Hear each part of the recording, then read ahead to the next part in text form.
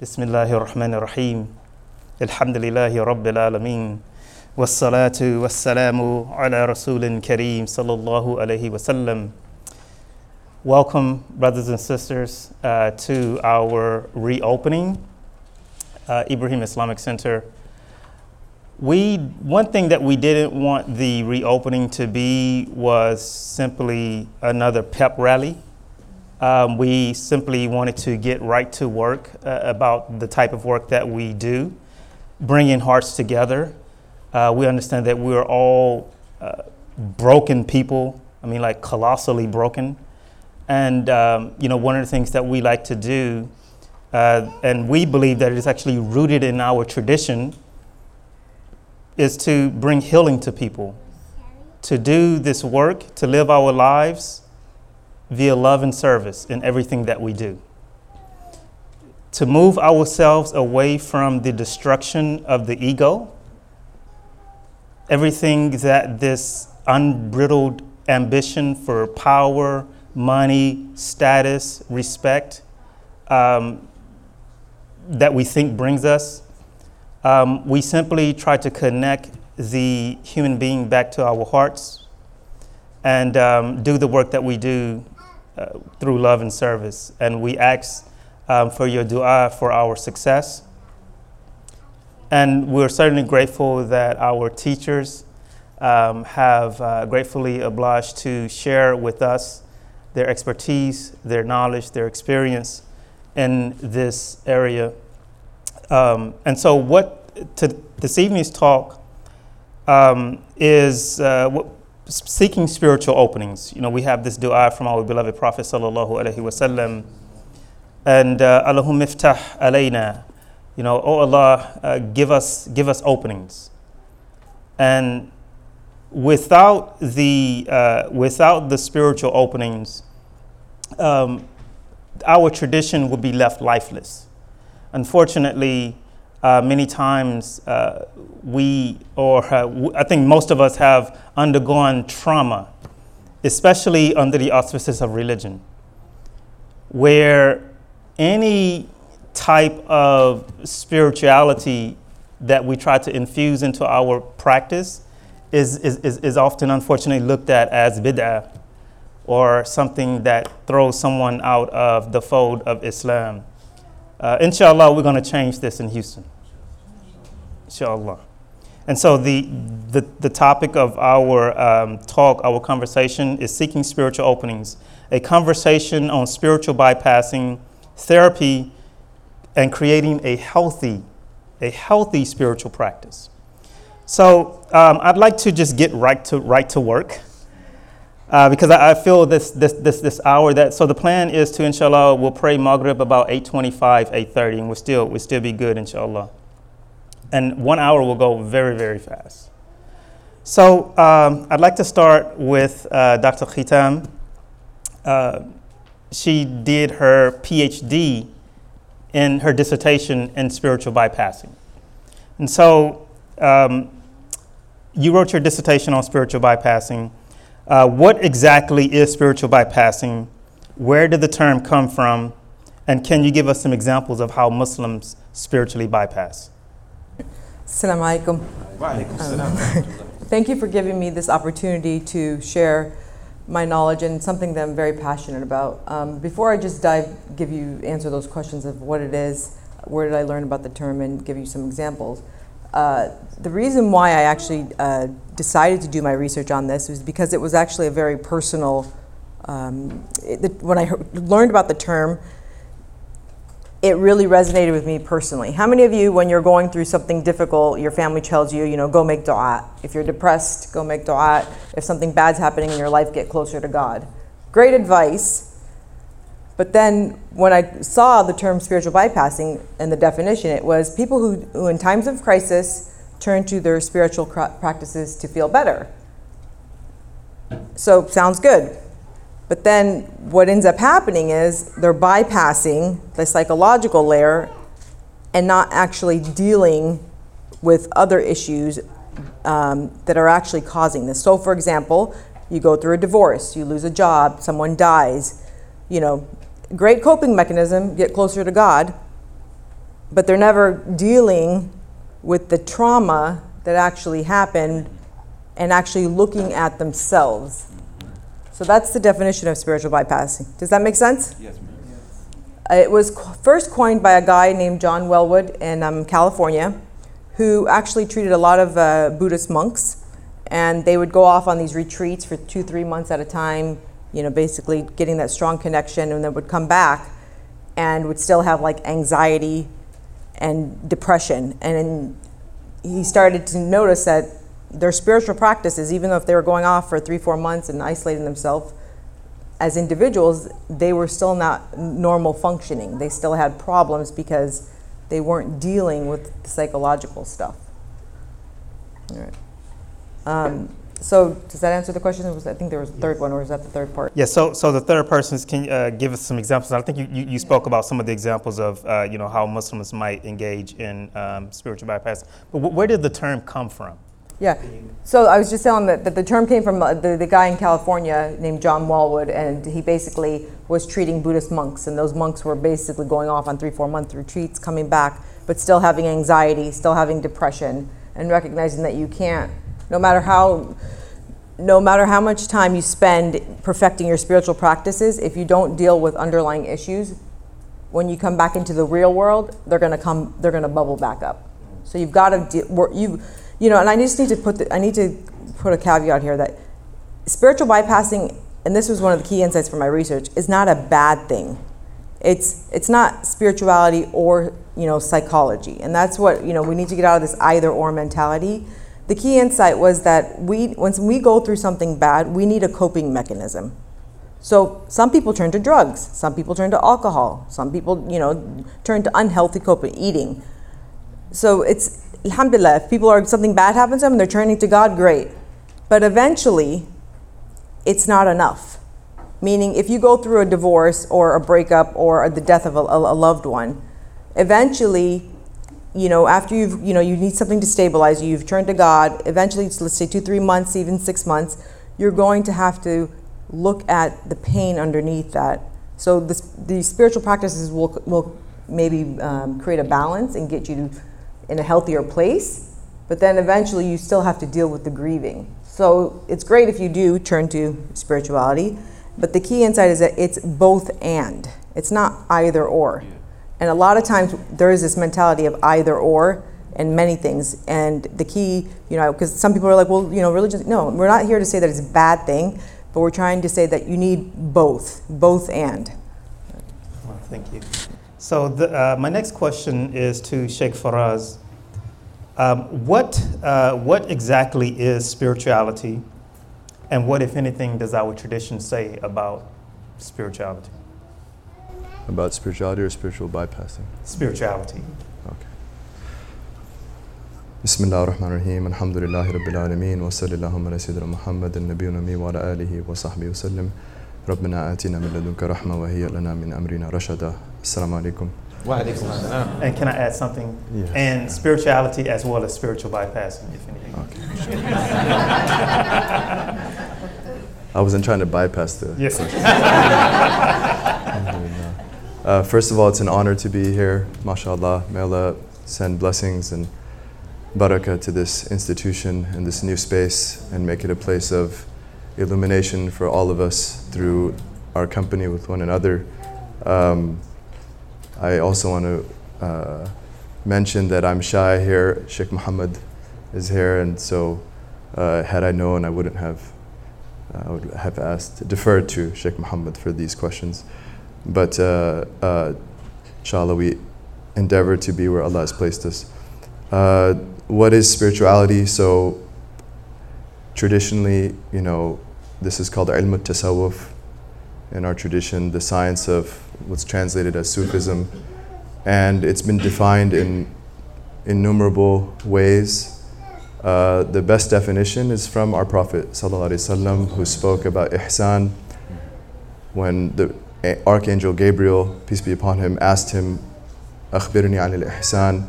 He responded, ﷺ, أن تعبد الله كأنك تراه فإن لم تكن تراه فإنه يراك. That you worship Allah, God Almighty, as if you see Him, and if you do not see Him, then indeed He sees you. And this enterprise was codified over the next couple centuries, and one of the most central figures of this discipline, the codification of this dimension of the religion, was Imam al-Junayd rahimahullah, who died in 298 after Hijrah. And he's called Imam al-Ta'ifatain, the leading scholar of the inward and the outward. And when he was asked about this discipline, he said, "An takuna ma'allahi bila ulaqa," that you be with God without any other connections. In other words, the primary connection of the heart is to the divine, and then through that connection we connect with creation, not outside of that foundational connection. So our relationships with one another are rooted in our relationship with the divine. This is at Imam al-Junayd's response to when he was asked about this science. His Khalifa, the Sheikh who took his position in his teaching circle, Abu Muhammad al-Jurayri, when he was asked about this science, he said, "Ad-dukhul fi kulli khuluqin sani wal-khuruj min kulli khuluqin dani." It's entering into every noble and sublime virtue and leaving every low and base vice. And so akhlaq, character reformation, perfecting, seeking more and more perfection of one's character, and that this is related to the root, one of the possible roots of tasawwuf, which is safa, the purity and limpidity of the heart itself. That another contemporary of Imam Jurayri, another student of Imam al-Junayd, Abu Bakr al-Kittani, he said, "At-tasawwuf khuluq," Sufism is character. فَمَنْ زَادَ عَلَيْكَ فِي الْخُلُقِ زَادَ عَلَيْكَ فِي الصَّفَاءِ. So whoever outdoes you in character has outdone you in purity and limpidity. And another early master of this tradition, Dhunnun al-Misri, rahimahullah, from Egypt, he was a Nubian master of this discipline. When he was asked about the people of this discipline, the Sufis, he said, "Hum qawmun atharu Allah ala kulli shay, fa atharahum Allah ala kulli shay." These are a people that preferred God over everything else, and so God preferred them over everything else. And so there's been over 2,000 of these types of descriptions and definitions attempting to get at what exactly the science is. It has to do with perfecting one's character. It has to do with preferring God over everything else. It has to do with rooting all of our endeavors, grounding all of our endeavors and relationships in our recognition and devotion and ultimately love of the divine. But Sidi Ahmad Zarruq, he said all of the hundreds and hundreds of definitions and descriptions of this science return to the principle of sidq at-tawajjuh ila Allah, is authentic and sincere self-orientation to the divine. And so this is what we understand of the term Islamic spirituality. Anything in our tradition that you are aware of that speaks about spiritual bypassing? So, from what I understand of spiritual bypassing, it seems that it is an example of a broader issue, which is reconciling taking worldly means with our knowledge of divine omnipotence. In other words, how do we understand asbab? Asbab are the means in the world that we take, as opposed to, or reconciling that with our knowledge of God as the omnipotent and the only one that creates any effect of benefit or harm. And so the basic prophetic, one of the prophetic statements in the most concise manner was when the Prophet instructed his companions, sallallahu alaihi wasallam, i'qil wa tawakkul, tie the rope and rely on God. In other words, we do both. We take every means possible, and this is something, if you read the biographies and if you meet living masters of Islamic spirituality, you see that they are keen on taking means. That when they pursue any endeavor, they dot the I's and cross the T's more than anyone else. But none of that takes them away from their knowledge of the divine, from their devotion of the divine. They recognize Allah in those means. And so Sheikh Muhammad al-Hashimi, a master of this discipline and a theologian of the last century from Damascus, or he lived in Damascus, he's from North Africa, rahimahullah. He said, من عطل اللهم صل على سيدنا محمد من لم يأخذ بالأسباب فقد عطل الحكمة ومن اعتمد على الأسباب فقد أشرك بالله تعالى. He says that whoever does not take the means has rendered null in their life divine wisdom. In other words, all of the means, and in this context, the means of therapy, the means of dealing with one's any trauma that they've undergone, any difficulty that they've faced that has left them in emotional states of depression or anxiety, etc., to not take those means, the means in the world of betterment, of seeking healing for that, is to reject in a way divine wisdom, because all means in the world are a manifestation of the wisdom of God. But whoever relies on those means, the other extreme, in other words, believing that the means have some sort of intrinsic power, as opposed to being the sites of manifestation of Allah's power, then they have effectively associated with God.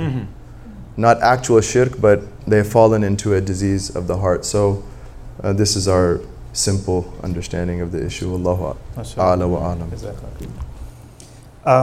I think for me personally, as an imam, I spend quite a bit of my time counseling and helping people to work through their life challenges, be it childhood trauma, be it trauma from a bad divorce, or from a job, trauma from spiritual spaces, unfortunately.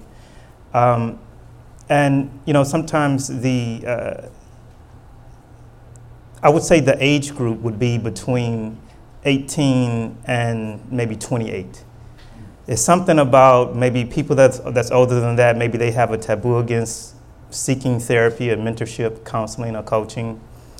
And this group of 18 to 28, what they, I think one of the things that they appreciate about me is, we and our space is that we understand the importance of counseling and therapy, be it that we attempt to do it ourselves or refer it out.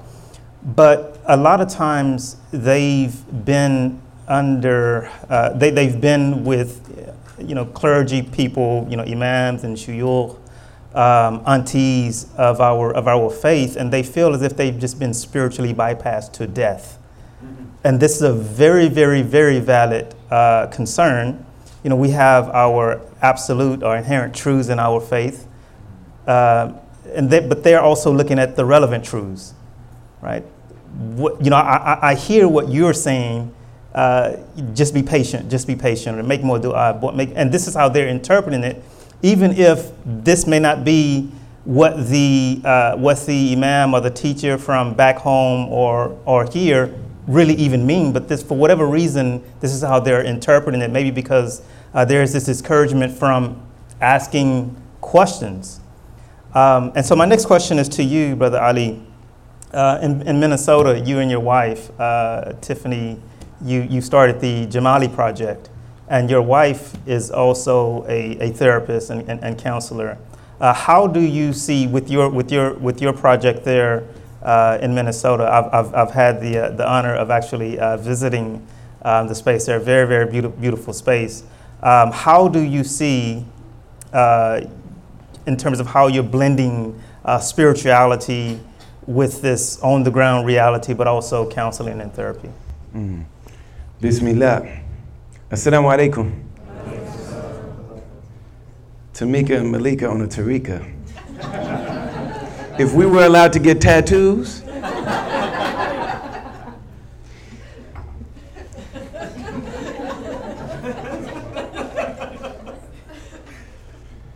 you know what it means to somebody like me to hear Tamika and Tariqa in the same sentence? That's why I love this place, Yeah, so my wife is a therapist.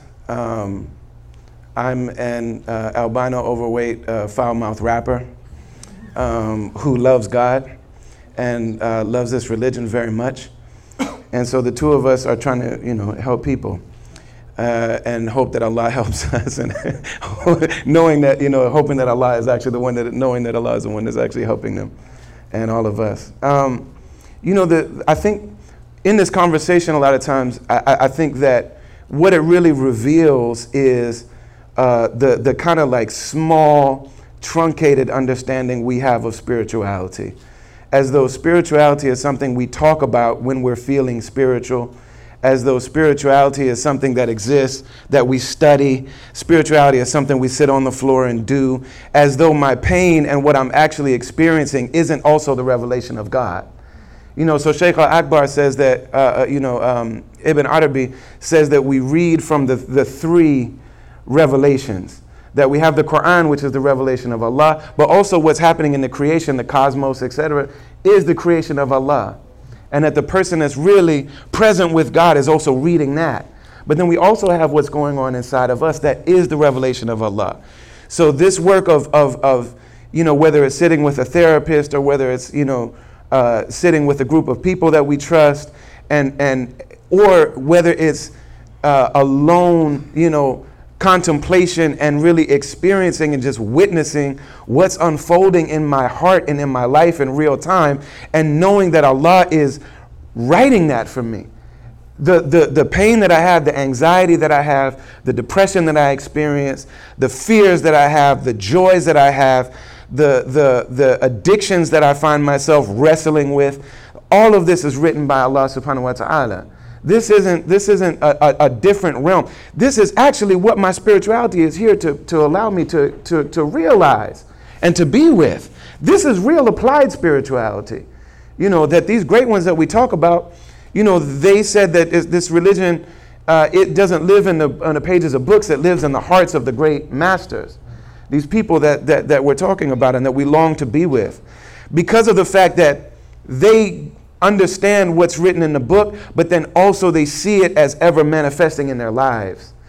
We think about the Prophet ﷺ having told the people, this big show that we put on at funerals, is a jahili. That's like that's a universal reality of people who have been separated from their wisdom traditions. So in our families, we had that too. In Jahili era, pre-Islamic Arabia, the people made a big show and they competed with each other about who could mourn the best, public displays of mourning. And we have that in our families and in our communities too, where somebody will, there's a funeral and somebody is just, they fall, and then somebody else jumps in the coffin, and then somebody else ups the ante. And so the Prophet ﷺ said, you used to stop all of that.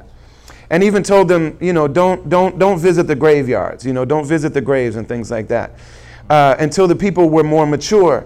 And then the Prophet ﷺ, after having lost all of his children except for one, has the son Ibrahim. And, and he lived to be 18 months old. I have a daughter right now that's that exact age. And that's just such an amazing age for a child, because they haven't hit the terrible twos yet. And the terrible twos just mean that the nefs starts to kick in. They start realizing like, oh, I'm a person that can say no.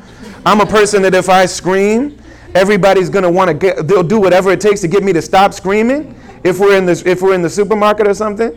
Oh, okay, watch this. So, but they haven't reached that yet. But they're starting to recognize people. They're starting to have connections. They're starting to say stuff. Their personality is starting to develop. It's just a supremely sweet period. And my daughter Maimuna is in that phase now. And this is the age, when the Prophet ﷺ, he loses his son, and he's mourning, he's grieving, he's crying. You know what I'm saying? And the people, because of how close they are with him. And the fact that they know they can ask this man anything. Nothing's off limits. They're showing, forgive me for saying this, but women are sending, their menstrual blood to the Prophet ﷺ to say, what about that? Am I praying? Am I fasting? What's going on here? And you know what I'm saying? The Prophet isn't, this isn't proper. You know what I'm saying? He's saying, no, she should fast, but she da-da-da-da. You know what I'm saying? This is how fiqh develops. Because people know I can ask this man anything. The kid that goes to the Prophet ﷺ and said, I need permission to fornicate. And the Prophet said, come close to me and sit with me and let's talk about this. You know, that these people know they have a therapist in the Messenger of God. And he's got a therapist in Khadija, in his wife, that can calm him down when nobody else can. When he's wondering about himself and the people are talking about him, his own family and everybody is turning against him. That she can sit, she was a counselor for the Messenger of God. Allah be well pleased with her, our mother Khadija, and prayers and peace be upon the Prophet. So they say, what's this that you're crying and you're showing this? And he said, Allah doesn't call us to account for what happens in the eyes, but for what happens in our tongues. So what our teachers have said about this is that what's happening in the eyes is the pouring forth of the emotion of the heart. That there is nothing wrong with experiencing pain. And actually, the reality is that if I'm yearning to know God by taste and not just by something I heard the sheikh say, but I want to know God and I'm not a sheikh.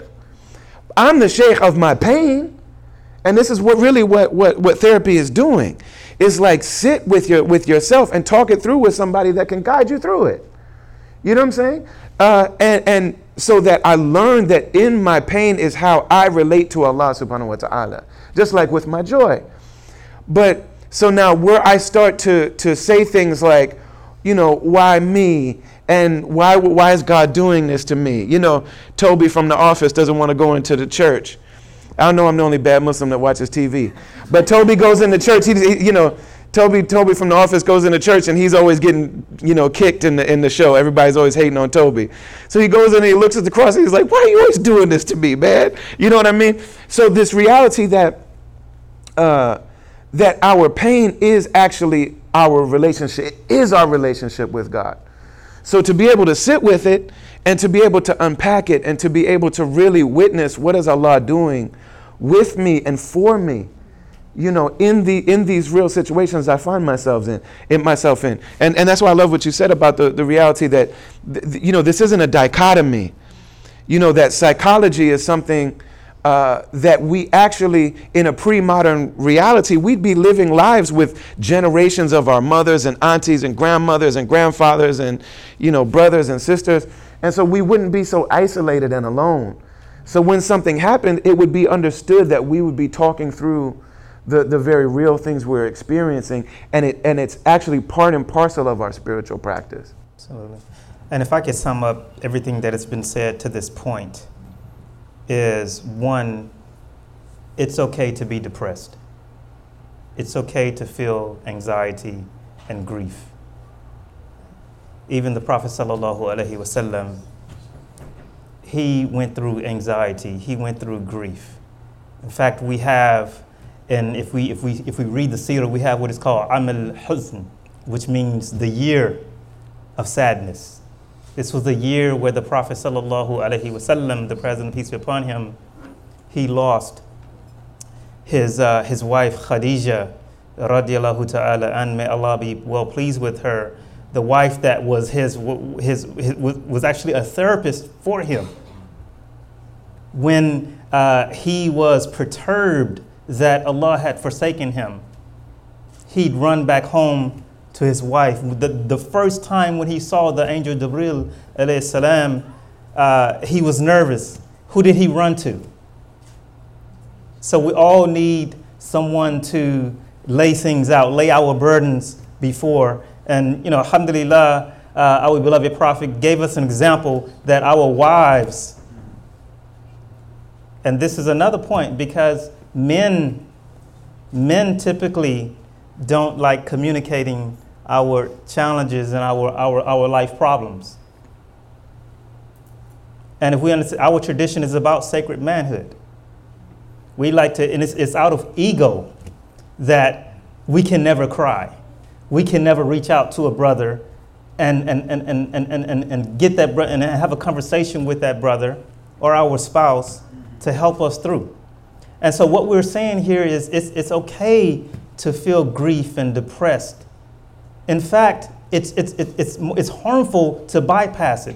It's harmful not to feel it. It's harmful not to sit in it. Because if we just simply use spiritual practices to deal with it, what you suppress will come back up. It may not come back up a week later, a month later, it come back up 5 years later. When you get married, when you get that job, whatever may trigger you. This is simply what we're saying. Dr. Khitam, what would you say is a healthy spiritual practice? Great question. And if you want to camelback off of anything that I've said or Yeah. anybody else saying, feel free to. So there's 50 million things going through my head, but I'll try to answer the question first. And one of the biggest challenges that even for myself, I grew up in Middle Eastern Arabic parents, and so Islam was taught to us very ritualistically. Everything's about praying, fasting, wearing hijab, the external things, the concrete things that you could see. And if you did those things, those were kind of like your Islam was good. And learning more and more about Islam and meeting reverts and people that I admire their Islam in terms of their character, I realized, my parents did the best job they could, but what I realized is that as an Arab, I've learned my religion incorrectly because akhlaq, and I think it was mentioned earlier, is that perfecting your character is a healthy spiritual practice. And I think there's not enough emphasis on it, and I could understand why, because it's not something concrete that you can actually see. You can see the consequence of it, like if you get angry, but when you're not angry, is that really a milestone of a good health, or in terms of a spiritual practice that you've actually perfected? And in terms of, I would just say in terms of healthy, yes, you have to do the bare minimum in terms of rituals, but it's focusing on perfecting your character and being a better person, because it's equally, if not more important than the rituals that a lot of cultures put so much emphasis on. And it's a challenge because when I came to Houston, alhamdulillah, Allah subhanahu wa ta'ala opens doors for you, and I'm working with an organization, Bibi Khan's in the back there, and I remember the first time, alhamdulillah, I think I'm a decent therapist and I can counsel people, but then she's like, oh, I got a new client for you, and I'm like, okay, who? And it was an imam. And I was actually intimidated, and I was like, there's no way I can help this person. They know what, in my mind, I'm like, they're a role model for me. And then subhanAllah, you sit with them and I'm like, oh, okay. Things became very crystal clear of, despite, mashallah, the knowledge and the insights and them being a role model for their community, there was a lot of critical things that they needed to work on for their own Islam and knowledge to actually, for them to walk the talk and to, our role model, subhanahu wa ta'ala, is the Rasul sallallahu alayhi wa sallam, and for us to have the patience, the kindness, the wisdom, regardless of how much fiqh and salah and Quran you have memorized, it's not going to manifest in terms of your akhlaq. It's not going to manifest in terms of your sense of humility. And so I was going to, say the word humility. Let's all work on our humility, but what does that really mean? And you see that translated in terms of when someone approaches you and they're upset, being, really listening to them and leaning in and realizing, yes, there's something that I can actually help this person with, or I could learn from them. And that's, and it's a double-edged sword, because the more knowledge you have, sometimes, the qibr, which is the pride or the arrogance of like, oh, I know more than them, is there. And it's really just maintaining that sense of openness of there's something for me to actually learn.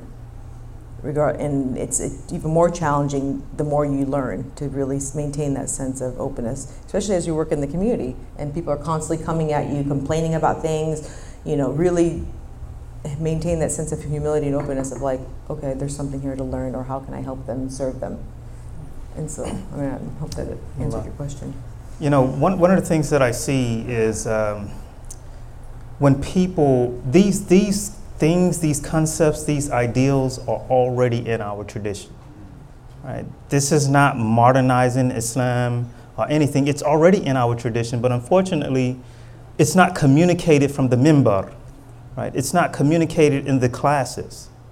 And so when the person that may not be well settled in their aqidah, may not be well settled in their akhlaq, that's their theology and their character, they pick up a book by Deepak Chopra and like, wow, this is my imam now. And so or Imam Joel Osteen, right? That becomes their imam. Because they're speaking about psychology and these deeper concepts that really get you in touch with your feelings and your trauma and all of that. And so if it's not being communicated and it's deeply woven into our tradition, people will say, well, Oprah is my sheikh. Nothing wrong with Oprah, nothing wrong with, but again, it's already in our tradition. Well, just to add one more point, personally for me, like this has been a very personal journey. My imam has increased because of the Deepak Chopras, the Oprahs, the Joel Osteens, because I'll learn it from them, and I'm ashamed to say it that I actually had to hear it from one of these guys that I respect, and then I'm like, oh, wait a minute, I call it the back door to Islam, because I'm like, wait a minute, Islam has this. Yeah, that's right. Focus on the things that you see that are kind in a person. Oh, Islam says that. Be selfless and serve others, and in serving others, you serve yourself. Wait, that's in Islam. Happiness is through doing things right. SubhanAllah, like so many wisdom and things that just resonate and make you feel good from all these gurus that are out there. I'm like, I've learned, wait, this is in Islam, and so it made me closer to my religion, but then also more passionate about wanting to share that knowledge. And so it's very important for us to, like what I tell everyone, anything that a therapist, if you go to a therapy or you get advice from someone, I guarantee that you will be able to find some type of Islamic reference to it, a hadith, an ayah, something from the seerah that you'll be able to find that validates it. And if you can't, then maybe you shouldn't take the advice.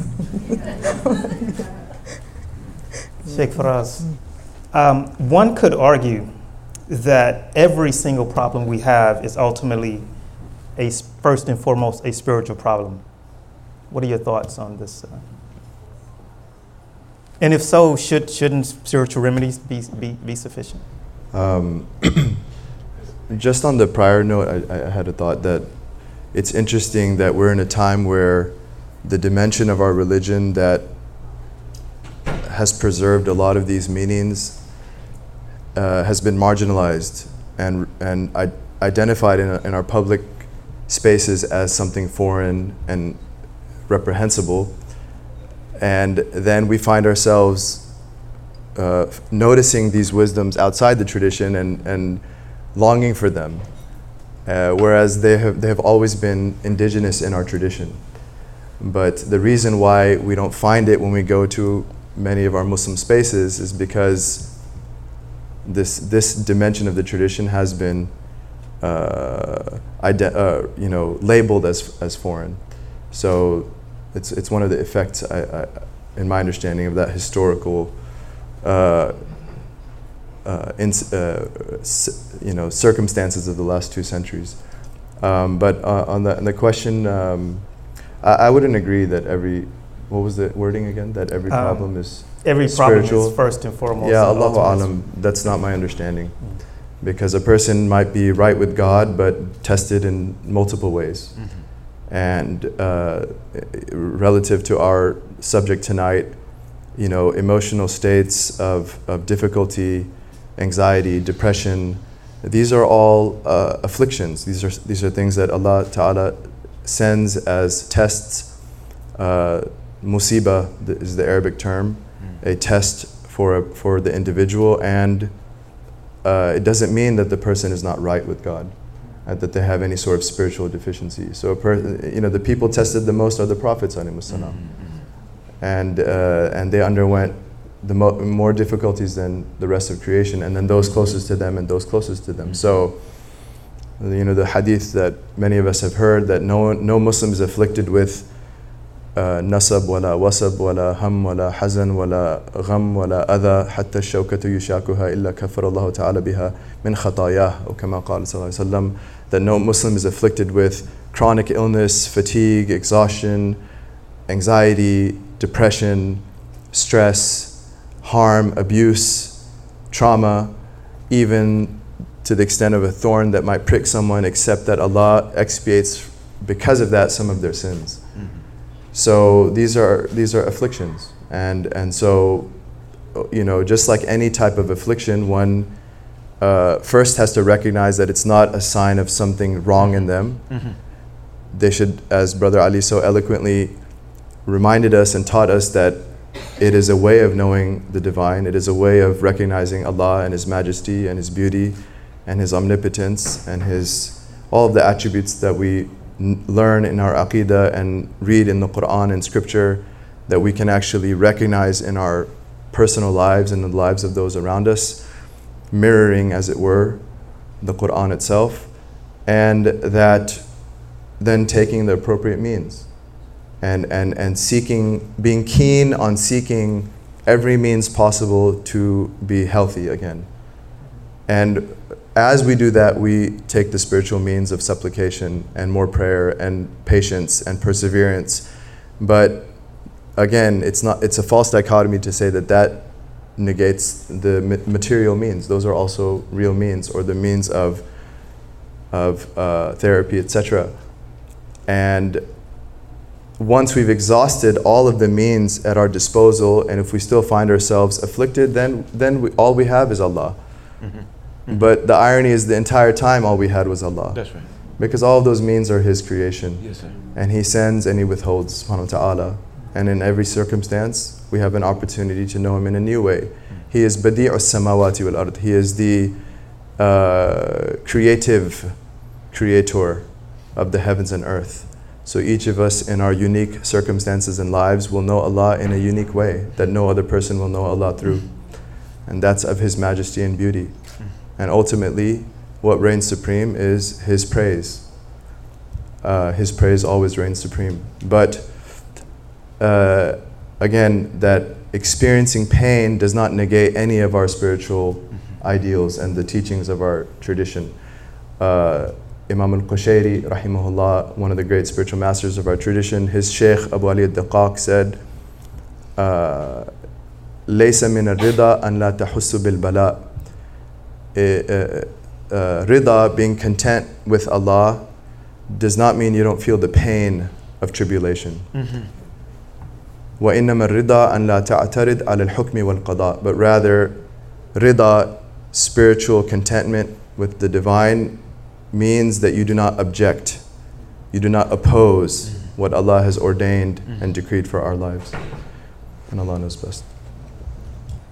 So I wanted to ask one last question to Ali, and then we'll open up for a few questions from the audience.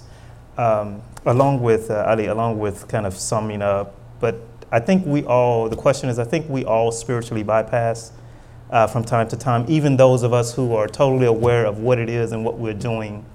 What are your thoughts on this? And feel free to tell us, lower the waterline a bit and tell us when you may spiritually bypass. You don't have to do that. I have to tell you my business. Tell me all your business. I know we were going to do this. You're on the sofa.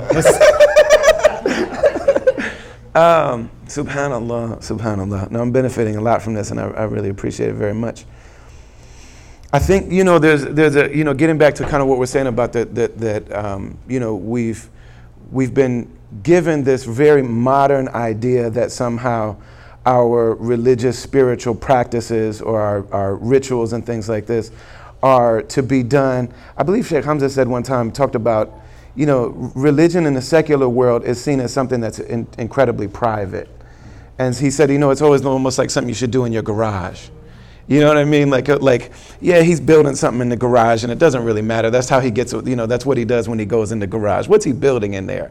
You know what I mean? And that's how your religion should be understood in a secular world. And,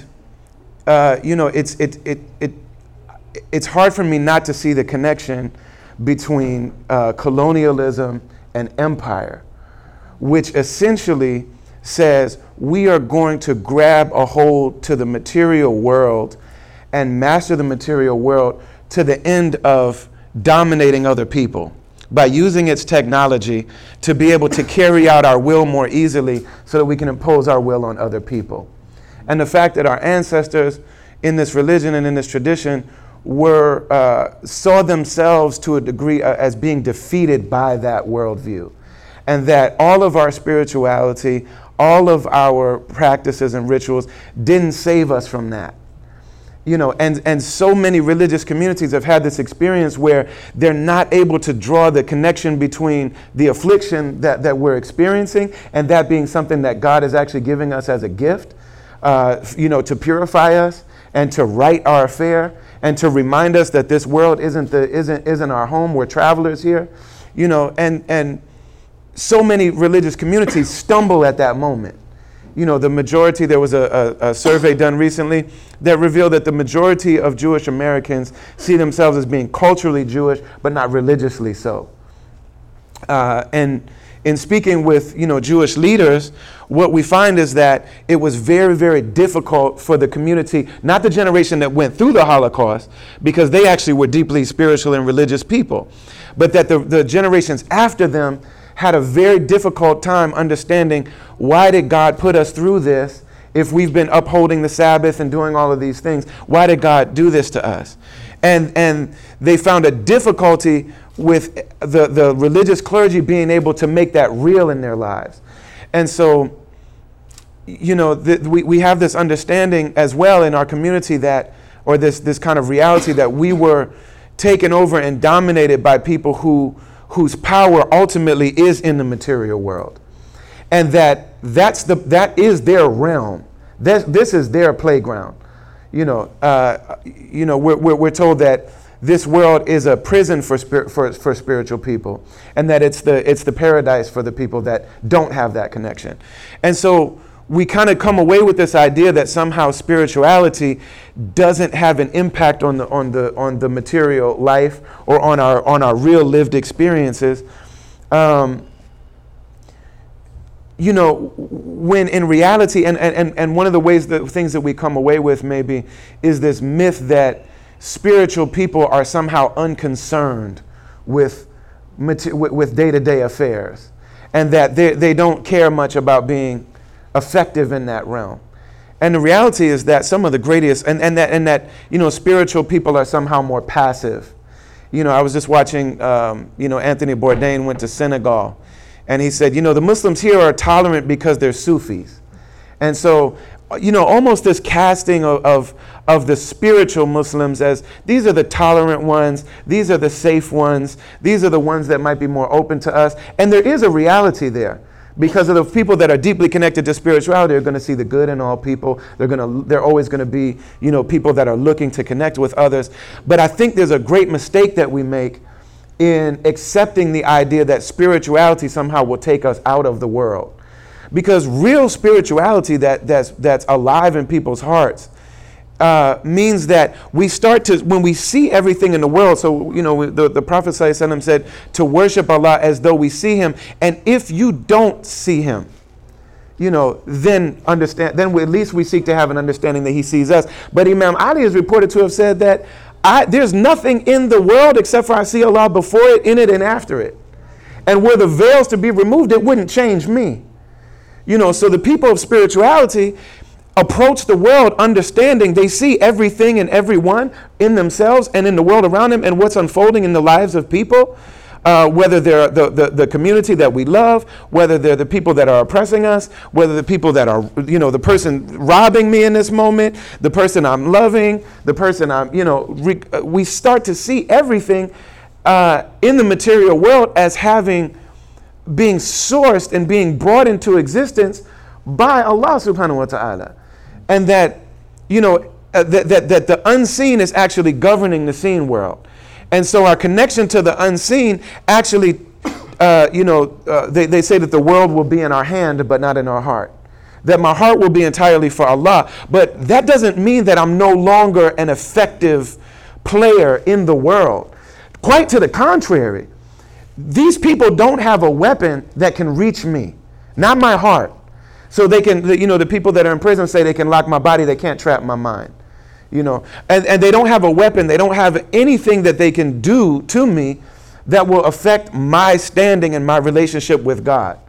In fact, the more they oppress me and the more that they do to me and the more that they impact me, the more I find myself understanding how real Allah is. And so then, you know, if I'm doing my weird and I say, Hasbunallahu wa ni'mal wakil, you know, Allah is completely aware of everything that's going on with me, and he's in fact the one that's taking care of me.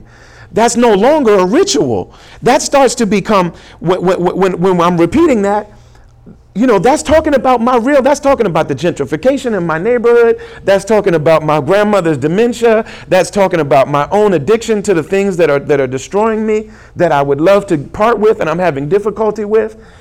And my salat and my fasting and my charity and all of these rituals, inshallah, they start to come to life so that they start to feed one another. And we see that those people were some of the greatest warriors. Because they Hasbunallahu wa ni'mal wakil was that's what the people said that were walking into the battle of Badr. These weren't people sitting in a room together with other Muslims. These were people that were outnumbered, that were going into battle. And the people said, you need to fear them, you're outnumbered, you need to fear these people, they have all this stuff. Hasbunallahu wa ni'mal wakil. That doesn't mean that they turned away and ran from the battle. That's what they said going into battle. And it wasn't a joke, like they died. Some of them were dying, but they were ultimately victorious. Because it doesn't matter how many people you have. It doesn't matter what weapons you have. It doesn't matter what your view of us is. That actually makes a person be able to have, because only Allah is in the heart, that means that the world being in the hand starts to become the ultimate weapon. And then also, those people walk into a battle like that, or walk into any of the battles of life, the battle of depression, the battle of, battling suicidal thoughts and things like that. They walk into the battle of life with, the outcome is up to God. The outcome isn't on me. So there's no way for me to lose this battle. Like defeat is not a reality. And we say, Allah subhanahu wa ta'ala says, don't speak about the people that have been killed in these battles as being dead. They're not dead. They're alive. And this isn't spiritual bypassing. Were you to hook up some equipment to Malcolm X's body, rahimahullah, are you going to get a heartbeat? Are you going to get a breath? No, because ultimately Malcolm is not a flesh and blood. Malcolm is a spiritual reality. He's a mountain. So Malcolm's body can die, but Malcolm doesn't die. Malcolm's alive in us. And then Allah said, that's in the second chapter. In the third chapter of the Quran, Allah said, you can't even think of them as being dead. There's no death for people like that. So, reconnecting with an expression of Islam that is original, before people who had already turned their back on the divine got a hold of us and started dictating to us what really is our religion and what isn't. And they created this term Sufism. Tasawwuf is part of our religion, but Sufism is a term that didn't come from the Muslim world. And this idea that it's a science separate and it's a mystical passive form of Islam and so and so. What does that say about Salahuddin? One of the greatest warriors in the history of this religion, who is the student of Sheikh Abdul Qadir al-Jilani, one of the greatest spiritual mountains of this tradition. So you asked me to tell some of my business, and I just don't feel like doing it. But okay. Let's go to the. There is so much there. This is a space, alhamdulillah, where, this is a space where, we're not scared of the word Sufism, right? Suluk or Tazkiyatun Nafs. If you're afraid to say that word. This is a space where we are not afraid to allow our women to lead us, right? To speak and to teach us.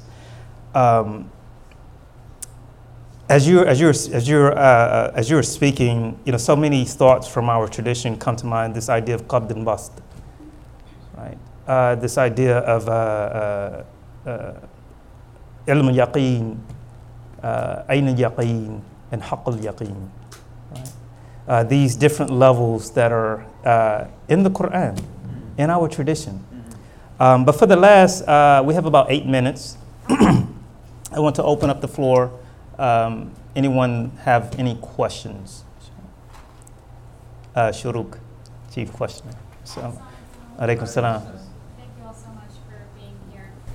The way that I framed this question, I don't want people to think that it's only about my personal situation, speaking on behalf of others as well.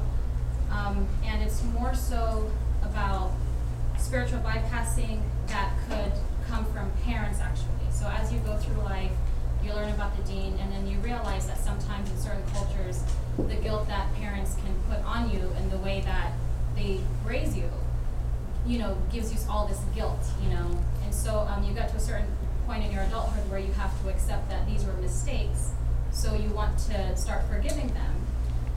But then it's done all this damage through that period of time. And so you grow in your deen, you grow in your spirituality, you accept it from Allah, you say, alhamdulillah, this pain is what, as you're saying, it's growing my spirituality. But then there's this period of so much anger and resentment for having to accept that my parents are just human beings. Mm-hmm. And so when you get to this point now where you're trying to accept, my question is, what are the healthy ways of accepting without showing this anger and resentment? Because naturally you have so much that's been bottled in. You start doing therapy, you learn that you have to start talking to your parents and addressing these things. But then in the deen, it's like mercy upon your parents, lower your wings of mercy and be humble. So if I could hear a line from each person, inshallah, about healthy ways of accepting mistakes that have been made, and you want to move forward in a healthy way without impinging on their rights, even though they kind of impinged on yours when you were a child. The professional. All right. Let me try to do this in a nutshell. First of all, the biggest myth that we're taught is time heals all wounds is not true. So until you address it, you will have, this time heals all wound doesn't. Second of all, the only way is through the pain, not around it. But third of all, it's also very, and I'm going to say this because, there's a lot of good therapists out there and there's a lot of them that do damage. Remembering the past for the sake of remembering the past and kind of blaming where your issues come from is actually very dangerous if you do not use it to inform the present. And informing the present isn't, oh, this is why I'm like this. Informing the present is actually, yes, connecting, this is why I'm like this, but what do the critical part is, what do I do with this? How is this going to help me grow? And it's meaning making. And most of us don't look at it as our pain as a way to make meaning from it. So it's hard to look at trauma or something bad that's happened to actually see the wisdom or the hikmah in it. And I feel that sometimes this is where, you can get the guidance of some spiritual guidance from, an imam or scholar or someone who's more aligned to help you see hikmah in some of that pain. But it's first and foremost is, be willing to address it. Second is actually going through it, but then using it to make meaning and connecting the dots that there's hikmah in why you've gone through that, and even as bad as it might have been, was necessary part. And sometimes it's hard to connect the dots looking forward. And you need to give yourself the time to, and when you can actually see the beauty in that, then subhanAllah, the acceptance of it becomes a lot easier. It's like don't force it, but use it. And a lot of times we want to run from this stuff, but you welcome it. It's there, and it's, Rumi has a famous line that says, the light enters where the wound is, or the light enters where the wound is. And so it's actually a gift. And so when we start looking at the bad things that have happened to our lives as a gift, and I know that's hard when you don't really know what the gift is, subhanAllah, that curiosity leads to priceless wisdom and insight that's very healing. Another question? So this brother here and then Nadine. Yes, brother. Alaykum salam. I think I have kind of like a twofold question. Anyone on the panel can answer it? Can someone give him a mic? So, Peter, give it to him. He's going. Thank you.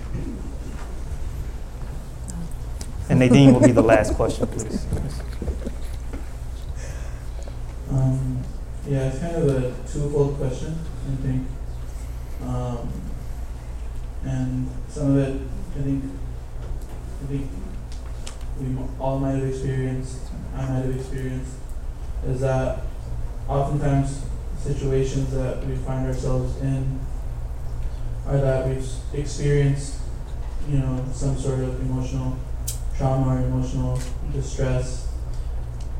And we also, at the same time, because it's sort of a new situation, when we're doing self-evaluation, or it's being pointed out to us by others, our parents, whomever it may be. And we realize that there's a deficiency in our spiritual states as well. And it seems like what might happen is that the answer to the problems are conflated.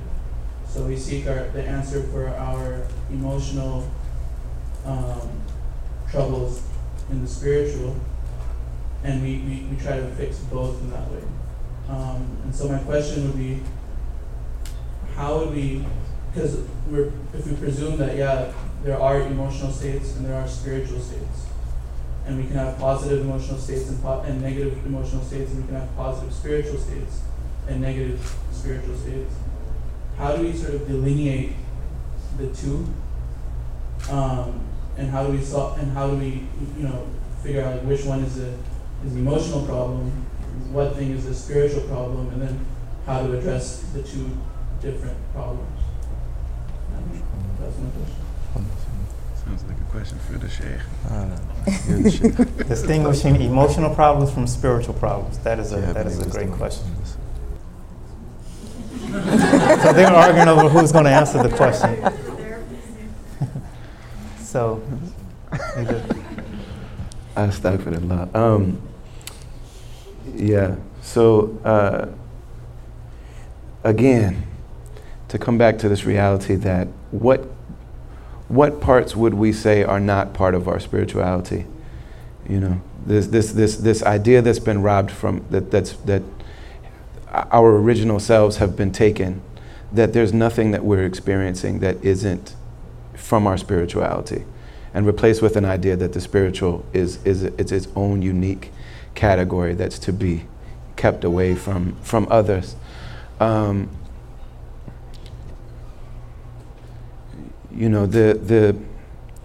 of the things we see is that the great ones tell us that when Allah desires good for a person, sometimes He'll allow them to see the faults in themselves. They'll allow them to see the goodness in other people, and He'll allow them to experience the distance in between them and Allah. You know what I mean? Which is the impetus, or what allows us to turn back to Allah subhanahu wa ta'ala and to seek nearness to Him. Because it's impossible for us to feel that way without Allah having already turned to us, and without Allah having already given us the gift of that desire. So that desire that we have, and then Allah actually allows the person in that situation to start to witness themselves come closer and closer, so that now their closeness to Allah is something that they've also witnessed Allah unfold in their lives. And in that sense, our teachers talk to us also about the distinction between stations and states. That we have, our station is something that has more permanence, whereas our states oftentimes can ebb and flow between having great expansions and great contractions. And so, qabd and bust. So sometimes, bust, we tend to have this feeling sometimes that, we're just soaring, and we wake up before Fajr time and we're able to pray, and then sometimes we're reciting the Quran and the waves of meaning are just gushing over our hearts, and we're weeping, and we have these really beautiful things that happen, and we're just absolutely soaring. And then there are other times when it might be difficult to even do it. It might be difficult to even present ourselves for prayer. And what we're told is that both of those states are a part of spirituality. We tend to think of, when we're open and soaring and expanding, we tend to think of that as spirituality. Whereas the reality is that the heart breathes in and out just like the lungs do. And so when the heart is expanding and when the heart is contracting, that, these are the things that our teachers talk to us about, having a certain regimen that we can keep even when we're contracting. They really oftentimes will encourage us, You know, especially when we're at the beginning of a path, because the beginnings of things are really like the sky's the limit. You know, we maybe will have a spiritual master that we sit with, and it's like, I want more. Give me more things to do. Give me more. It's like, just see if you can handle that every day. See if you can do this for 40 days straight without leaving it, you know. And a lot of times what they tell us as well is that those periods of expansion are oftentimes when we're growing. Those are the pains of growth. And then, you know, because, in contraction, I'm not sure if I said contraction. In those periods of expansion, what they tell us is that oftentimes this is the result of some spiritual growth that we've had, and now we're starting to realize it and recognize it. And, you know, sometimes in that state, we start to get this feeling that we're really recognizing our closeness to Allah. And, you know, me and Allah are good. Things aren't that serious. So oftentimes it's in those states that we have bad manners with Allah and we make mistakes and we slip. And then those slips will actually bring us into contraction and constriction. And then so in the constriction, then it becomes serious again. And like, oh, I have to be careful about this and I have to so-and-so. You know, and both of those, and so we've learned something new about ourselves, the way that our mother and father, Adam and Hawa, learned about the reality of the human condition when they were tricked into eating, and then they were removed from the garden. So the people of great spirituality, they actually prefer to be in constriction. They actually prefer to be in that state because they know that it's easier for them to have good manners with Allah. It's easier for them to take things more seriously, you know. So I hope that there's some benefit in that. But a lot of times the things that we're experiencing in the heart are just that. They're experiences. And our experiences are written by Allah subhanahu wa ta'ala. They were written before Allah created the first thing. Allah is not learning them as they occur to our hearts. This isn't new information to God. It might be new information to me, but it's not new information to Allah subhanahu wa ta'ala. Allah wrote this course, you know, and all of these difficulties and periods of expansion and contraction, Allah wrote all of them. And so having that intimacy with God in these different states is extremely important, inshallah. Last question is Nadine, and then we're going to go into Salatul Maghrib. So, Nadine, can you ask your 15 seconds, go. Sure, go. Okay.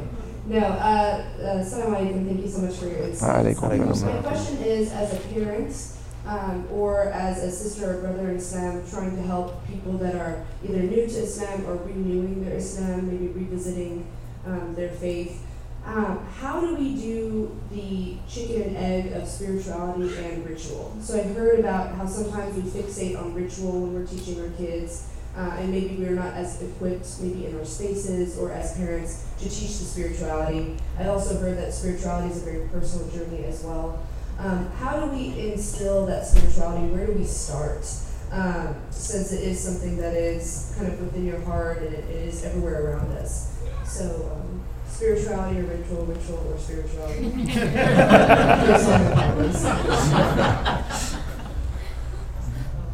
Allahumma salli ala Sayyidina Muhammad wa ala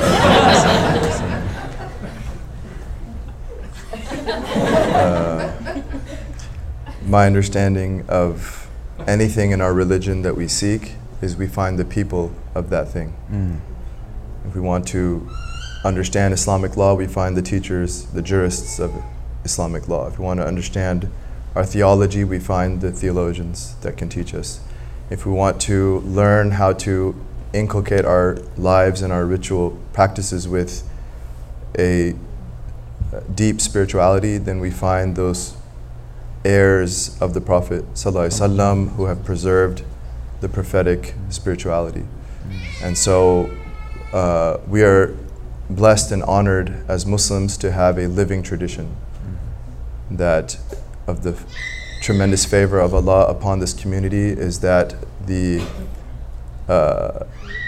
connection of human beings to human beings back to our beloved Messenger ﷺ is preserved and real and intact, even if it may not be as manifest due to particular historical circumstances. It's still existent.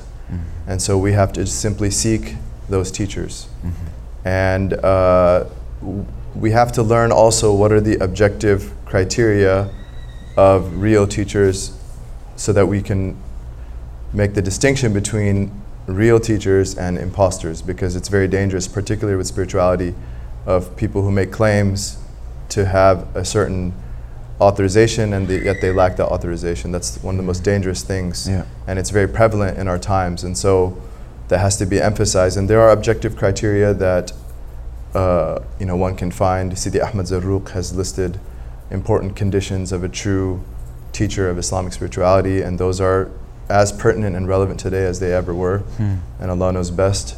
And so we should find the people who are connected to that living tradition, and then they can teach all of us how to infuse our rituals with spiritual meaning, and Allah knows best.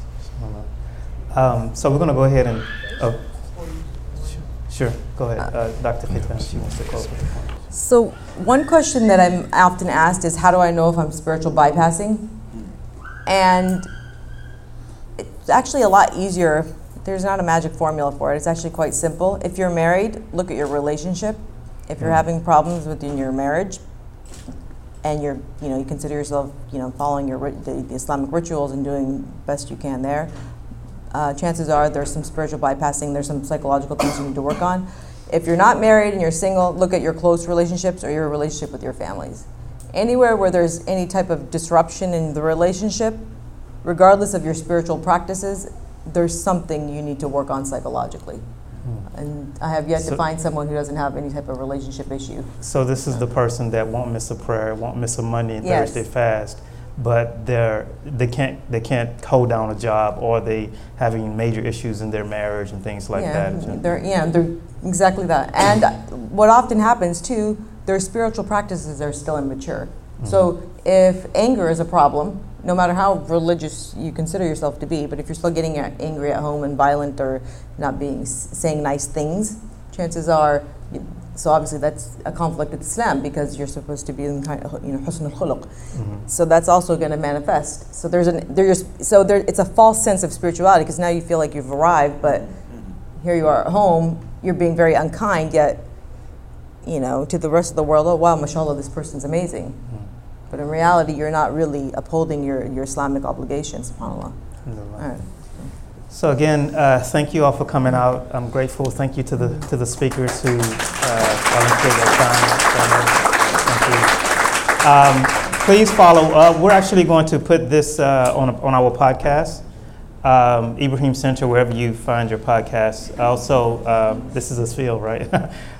You can also continue to follow our work online. Again, most importantly, make dua for us. So many people that I would like to acknowledge, but we need to go ahead and pray. But certainly grateful that you've come out to support us.